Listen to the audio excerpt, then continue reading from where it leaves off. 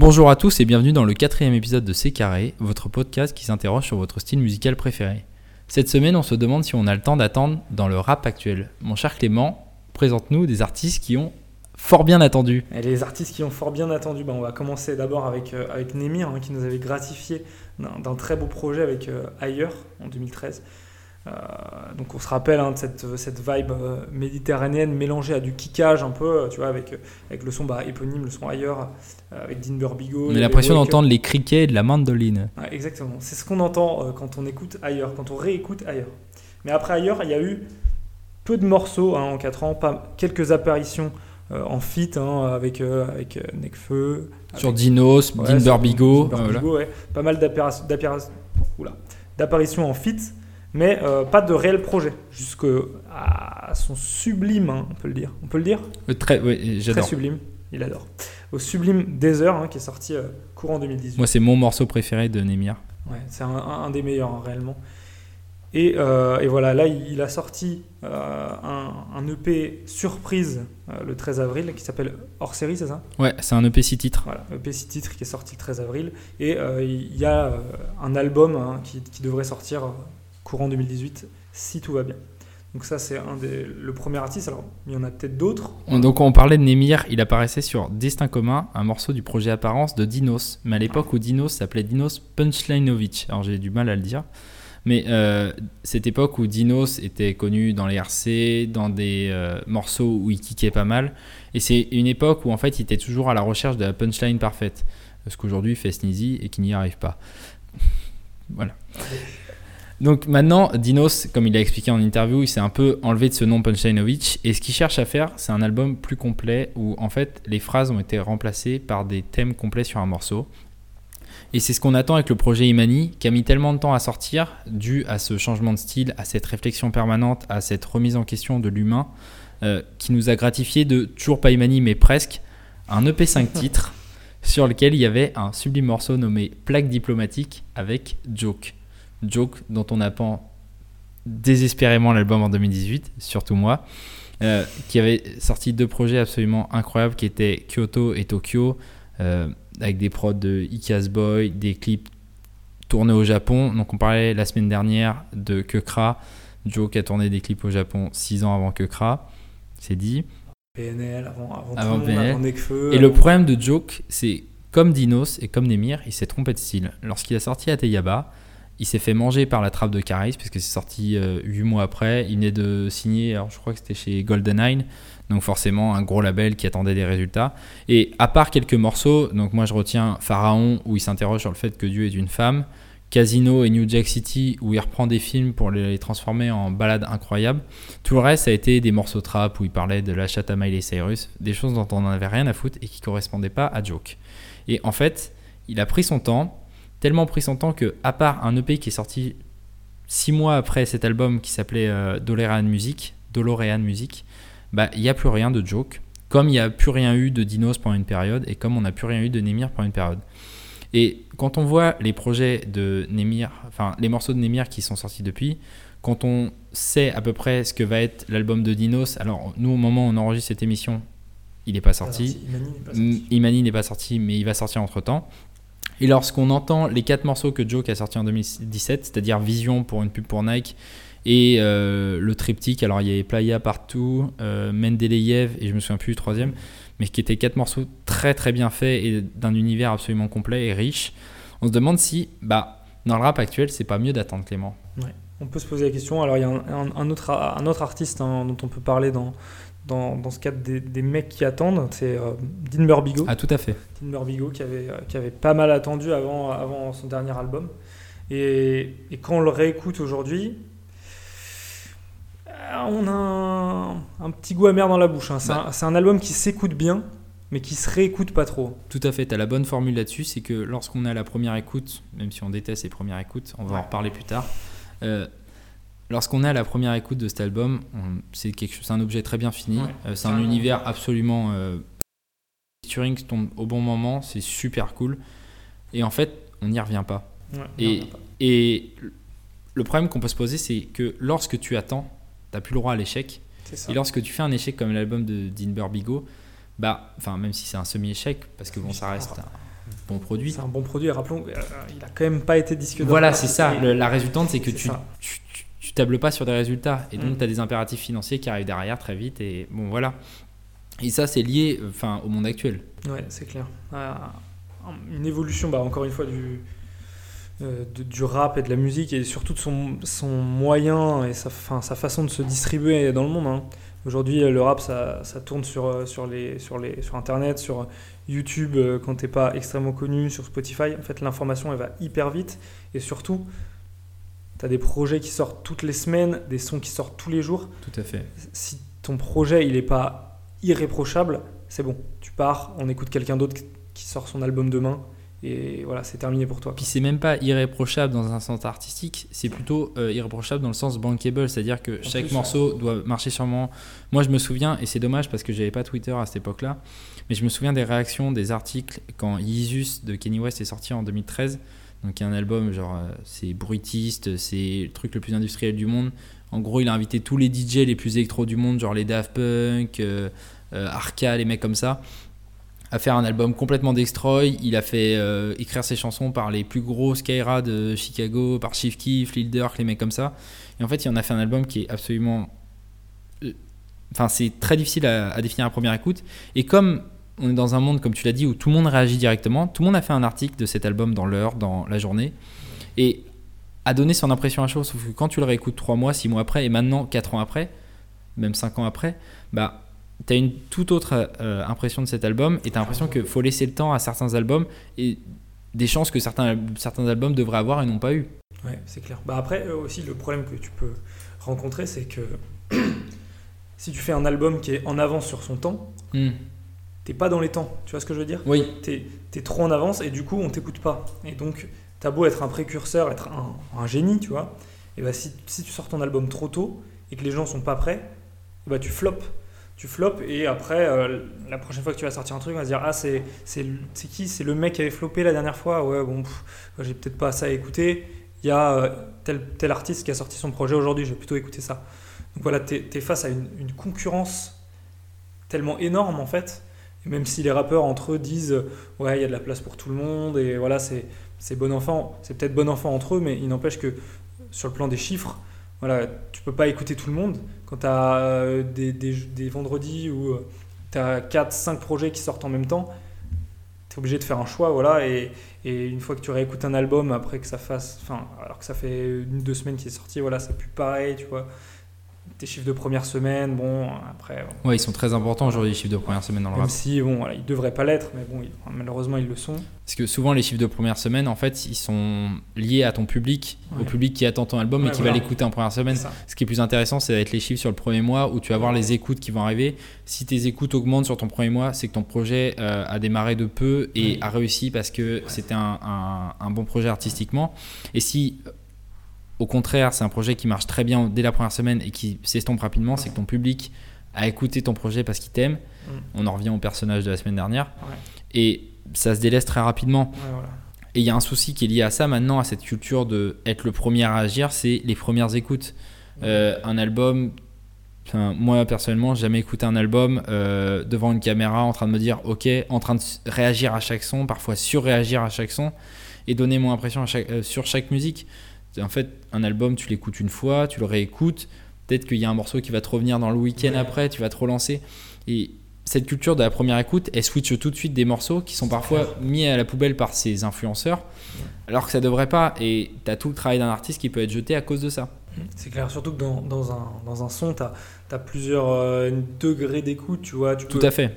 Après, ça dépend des gens. Il y a peut-être des gens qui ont une meilleure oreille que d'autres, mais tu vois, tu commences une première fois par écouter dans la globalité. Après, tu réécoutes en t'intéressant peut-être plus à la prod, plus au schéma rythmique, aux différentes phases qui peuvent être livrées. Je sais qu'il y a plein de sons que j'écoute depuis peut-être des années, tu vois, et je réécoute le son aujourd'hui. Je fais oh putain, cette punch, ah ouais, ok. Tu vois, c'est ça que ça voulait dire, quoi.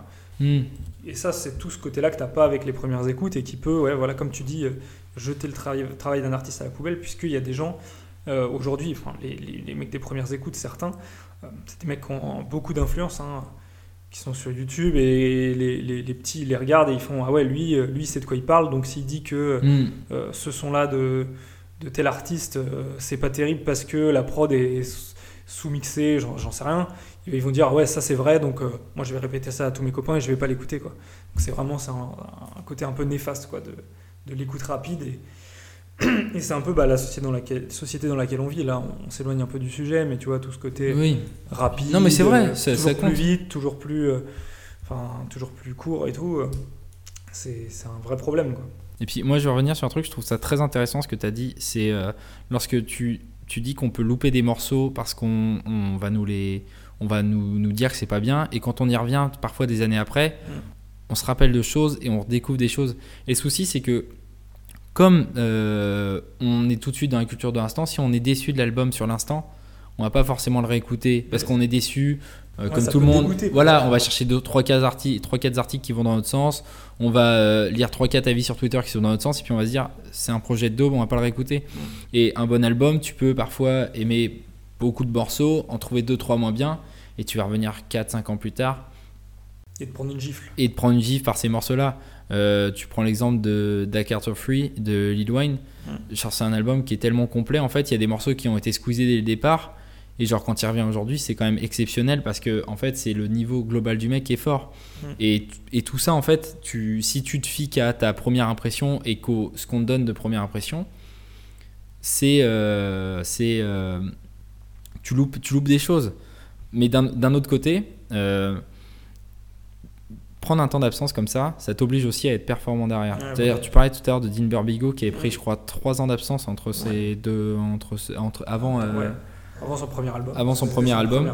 Entre son dernier projet, c'était une mixtape, et son premier album. Au bout de 3 ans, si tu n'arrives pas à sortir quelque chose de correct, il va y avoir un manque quand même.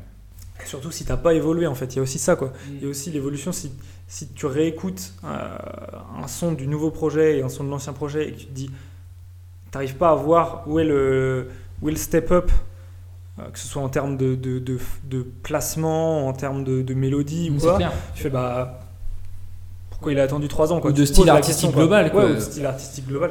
Si on reparle de Némir, le changement entre ce qu'il faisait sur Ailleurs et puis le morceau des heures, c'est absolument bluffant. Tu regardes l'évolution d'un Midsizer aujourd'hui, t'en parlais la semaine dernière, il y a 2 semaines, c'est quelque chose qui est absolument bluffant aussi, et que tu retrouves pas chez tout le monde, en fait. Et quand tu le retrouves pas, t'as tendance à te dire pourquoi est-ce que j'ai réécouté un mec qui tous les 4 ans sort quelque chose qui n'évolue pas, alors que si je veux quelque chose qui n'évolue pas et qui reste dans la même formule, je peux l'avoir avec un Kekra, même si c'est très bon, ou un Joule tous les 3-6 mois, tu vois, où ça va être... C'est vraiment le bon exemple. Ouais, Joule, tu vois, ça va être tous les 3 mois, ça va être le même album, mais si t'aimes ça, tu vas l'avoir tous les 3 mois, et voilà. Et t'as pas à rechercher d'évolution, et t'as pas à en avoir. Et par contre, si t'attends d'un mec, aujourd'hui il y a beaucoup d'attentes autour de l'album de Joke. Si on est plus sur les bases de Ateyaba que sur les bases qu'il a fait dans ses mixtapes dans ses EP précédents, ça va décevoir une grosse partie du public, parce que moi le premier, je suis idiot, hein. Quand Ateyaba est sorti, je l'ai trouvé exceptionnel parce que j'attendais un album de Joke. En fait, c'était le premier, et je le suivais depuis tellement longtemps que j'avais envie. Et en fait, en le réécoutant 6 mois après, je me suis rendu compte que c'était une copie de Caris parce que le label voulait faire ça. Et en fait, tu t'attends du coup à quelque chose d'exceptionnel après. Et si t'as pas un step-up, si t'as pas une évolution, ça marche pas. Ouais, c'est clair. Et t'as certains artistes qui regrettent aussi dans le sens d'avoir sorti des albums trop tôt. Moi, je vais encore parler de Drake parce que c'est un peu toute ma vie. Mais Drake, quand il avait sorti So Far Gone, qui était la mixtape qui avait enflammé absolument tout le monde, et qui c'était en 2009, et c'est le moment où beaucoup de labels se battaient pour lui. Et finalement, c'était Lil Wayne qui l'avait récupéré chez Young Money. Et il a ressorti directement 5000 Later pour battre le fer tant qu'il est encore chaud.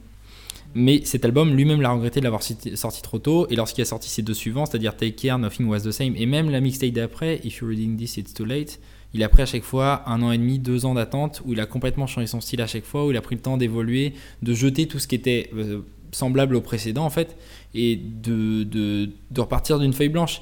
Et tu peux tout à fait prendre le temps, repartir d'une feuille blanche et le faire. Mais il faut avoir aussi un public qui correspond à ça. Si ton public, tu l'as habitué pendant des années à sortir des morceaux tous les 3 semaines, il y a un jeune rappeur dont je me souviens plus le nom, là, qui a les cheveux colorés, qui sort un morceau toutes les semaines quasiment, là, un jeune homme dont je vais retrouver le nom, ne t'en fais pas, continue. Je vais retrouver son nom. Moi je vais parler, en attendant, je vais parler un peu comme toi, tu vois, comme toi tu as été déçu Tiens, j'ai retrouvé, c'est Take a Mike. Take a Mike, tu vois, qui sort un morceau en ce moment tous les 3 ou 4 jours. Strict minimum. Ouais, les stricts minimum, exactement. Et ben en fait, moi j'ai bien aimé le premier, et en fait je me suis rendu compte qu'à chaque fois j'aimais cliquer sur les suivants parce que je voulais retrouver le premier, mais en fait ils sont pas forcément tous au niveau, et tu les écoutes par rapport à ça. Mais par contre, je suis sûr que si le strict minimum, je crois que c'est le 3 ou le 4 qui est assez nul, en fait il le sort genre un mois après ou 2 mois après, bah ça marche plus, ça fait un flop. En fait il le fait parce que c'est sur le moment et que c'est comme ça, et qu'il il fait tout à la suite, et c'est ça qui est impressionnant. Et donc tu voulais dire ce que je voulais dire, donc je voulais parler moi du titre que j'ai beaucoup attendu, et sur le moment je me suis dit ah ouais putain c'est de la bombe, et qu'aujourd'hui j'écoute presque plus. Moi c'est Cyborg de Nekfeu. Deuxième album de Nekfeu. Je l'attendais pas vraiment, dans le sens où voilà, il est sorti de façon surprise après son Zénith, c'est ça je crois. Ouais, c'était le soir de son Bercy. Bercy. De son Bercy. Moi j'étais dans mon lit tranquille, et là je reçois la sphère qui s'enflamme. Attention, Nekfeu a sorti un projet surprise. Je fais qu'est-ce que c'est que cette histoire? Je l'ai écouté 3 fois dans la nuit, je me suis pas couché, je l'ai saigné de A à Z. Je fais ouais, ça c'est le sang quoi, c'est incroyable comme projet. Et aujourd'hui, qu'est-ce que je retiens de Cyborg?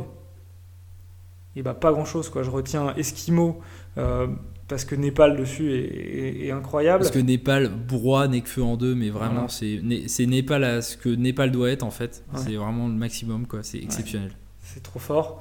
De toute façon, on en parlera peut-être un autre moment, mais Népal c'est incroyable ce qu'il fait. Oui, et on en reparlera concernant Nekfeu d'ailleurs de Népal, on n'en dit pas plus. On en reparlera.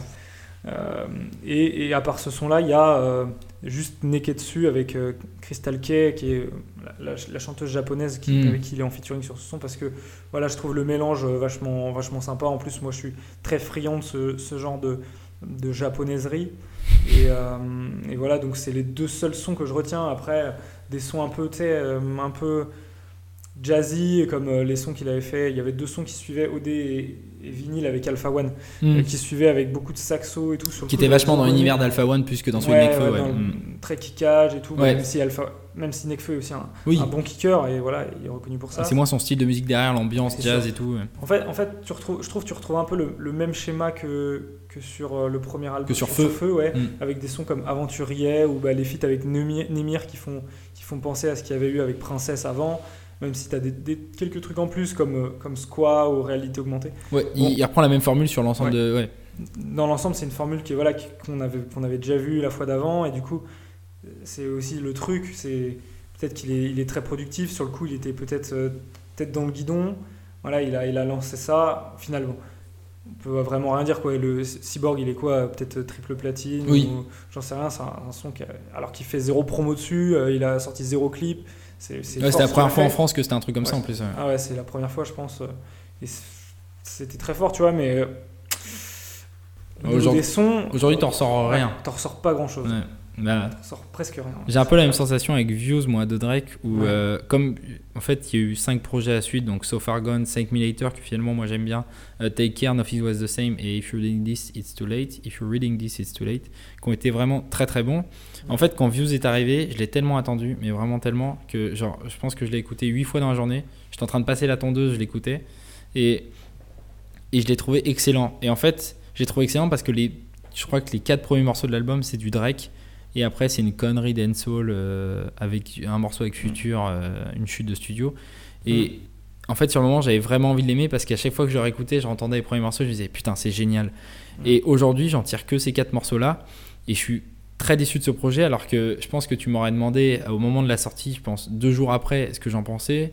J'aurais peut-être classé au même niveau que Take Care, qui est son plus grand album.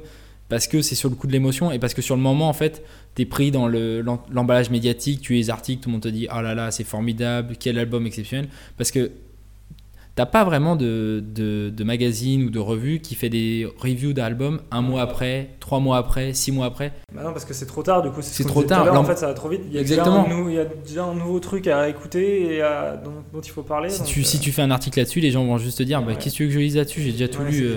Alors que c'est peut-être ce qui est le plus intéressant, c'est le retour, comment vit l'album en fait. Parce qu'un album va durer jusqu'à la fin des temps.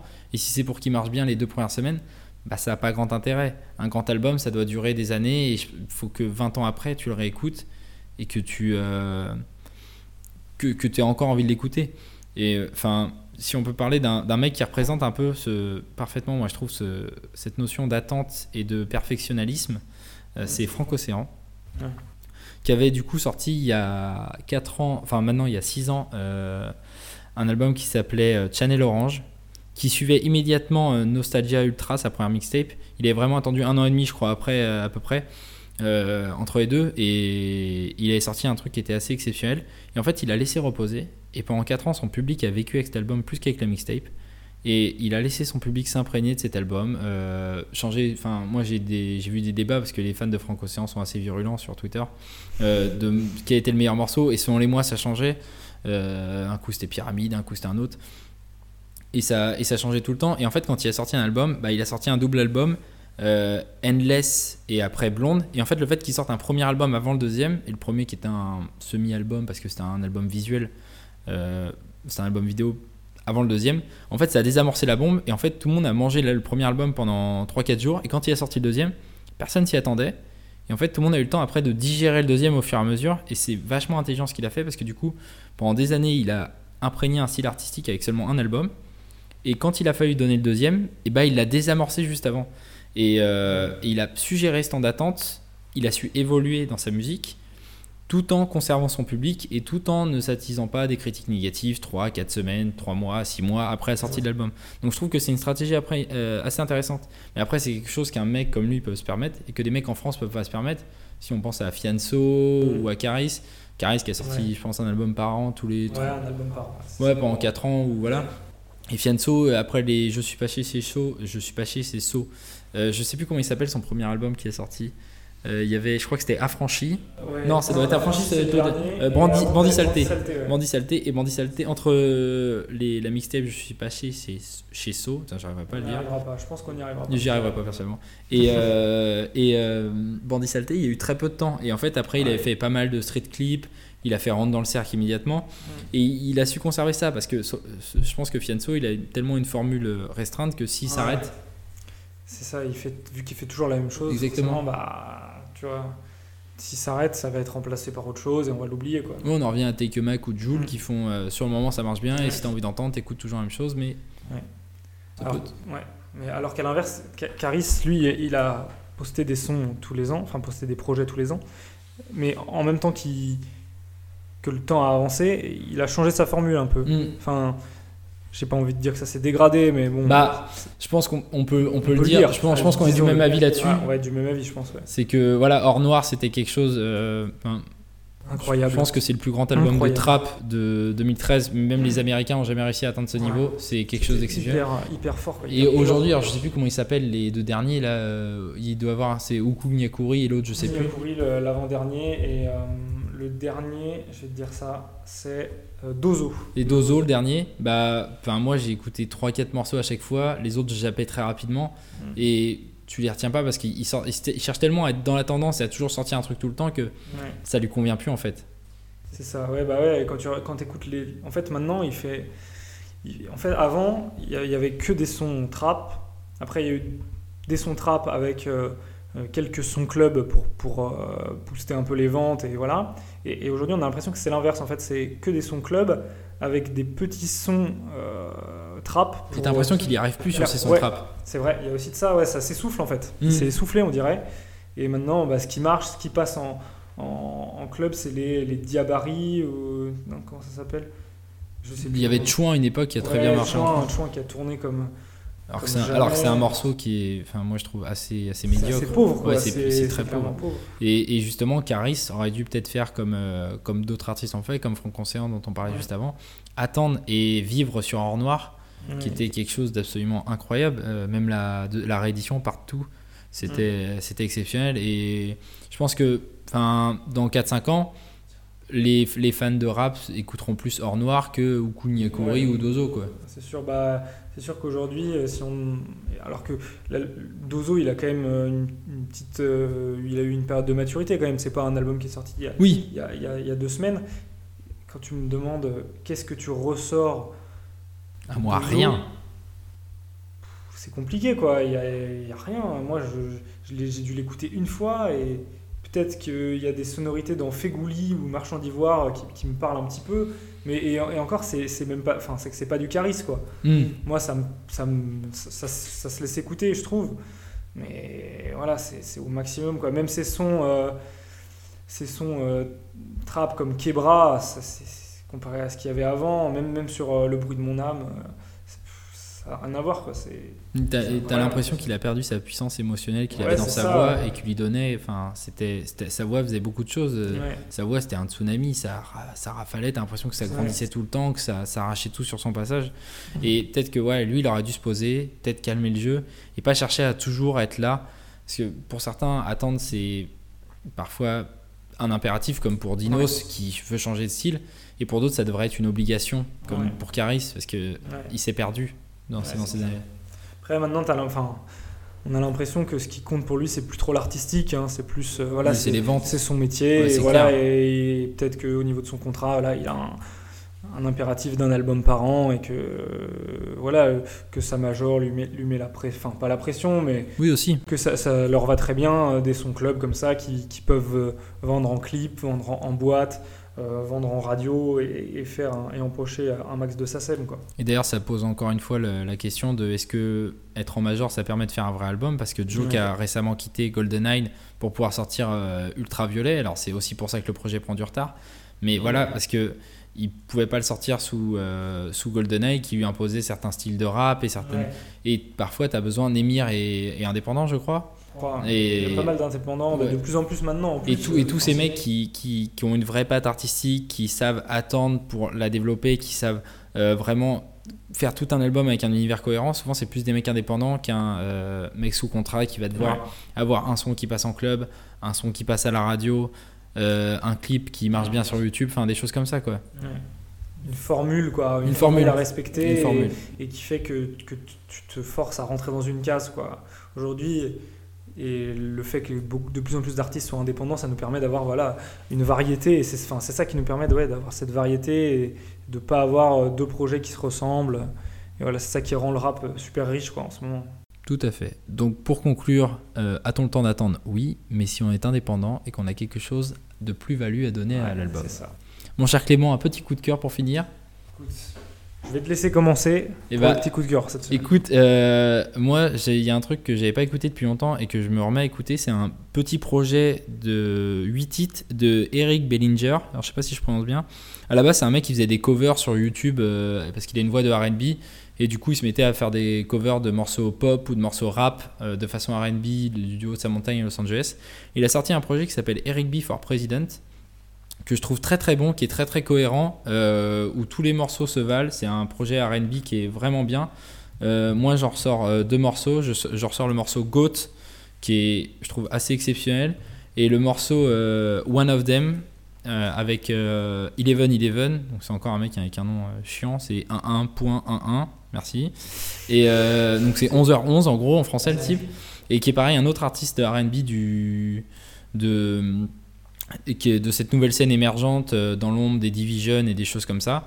Et donc c'est le premier épisode de Eric B for President, et c'est un album que je trouve très très bien, avec des très bons featuring. Il y a RG, il y a A-Rock, et voilà, moi j'adore. C'est un 8 titres, c'est pas un 9 titres, je me suis trompé, c'est un 8 titres. Du coup, moi, mon coup de cœur, c'est... Alors, je vais parler de l'album de Isha, La vie augmente volume 2, mais plus particulièrement... Bon, vous pouvez écouter l'album en entier, hein, c'est super. Moi, je vais surtout parler d'un son, MP2M, donc sans trop spoiler ce qui se passe à l'intérieur. Enfin, il parle d'un sujet assez touchant. Et voilà, moi, j'ai pas la chance... non. Je me sens pas spécialement concerné par ce dont il parle, mais ça me touche quand même, ça touchera tout le monde. Et voilà, il parle d'une façon mélancolique et super belle, d'un sujet qui malheureusement arrive à beaucoup trop de monde. Et voilà, c'est à écouter absolument. C'est beau, ça s'écoute, c'est super, c'est incroyable. Et je t'avais dit de l'écouter et je crois que tu l'as toujours pas écouté. J'ai écouté quelques morceaux, mais j'ai pas écouté le projet entier. J'ai écouté ce morceau-là que je trouve très bien, mais après, bon, moi, Isha, j'accroche pas forcément, donc bon. Ça, c'est les goûts et les couleurs. Bon, c'est les goûts et les couleurs. Si vous accrochez pas, malheureusement. Exactement. Mais ce morceau est très bien. Ce morceau est très très bien. Ouais, voilà, ce morceau est super. Clément, je te remercie. Merci à toi. Puis à la semaine prochaine. À la semaine prochaine.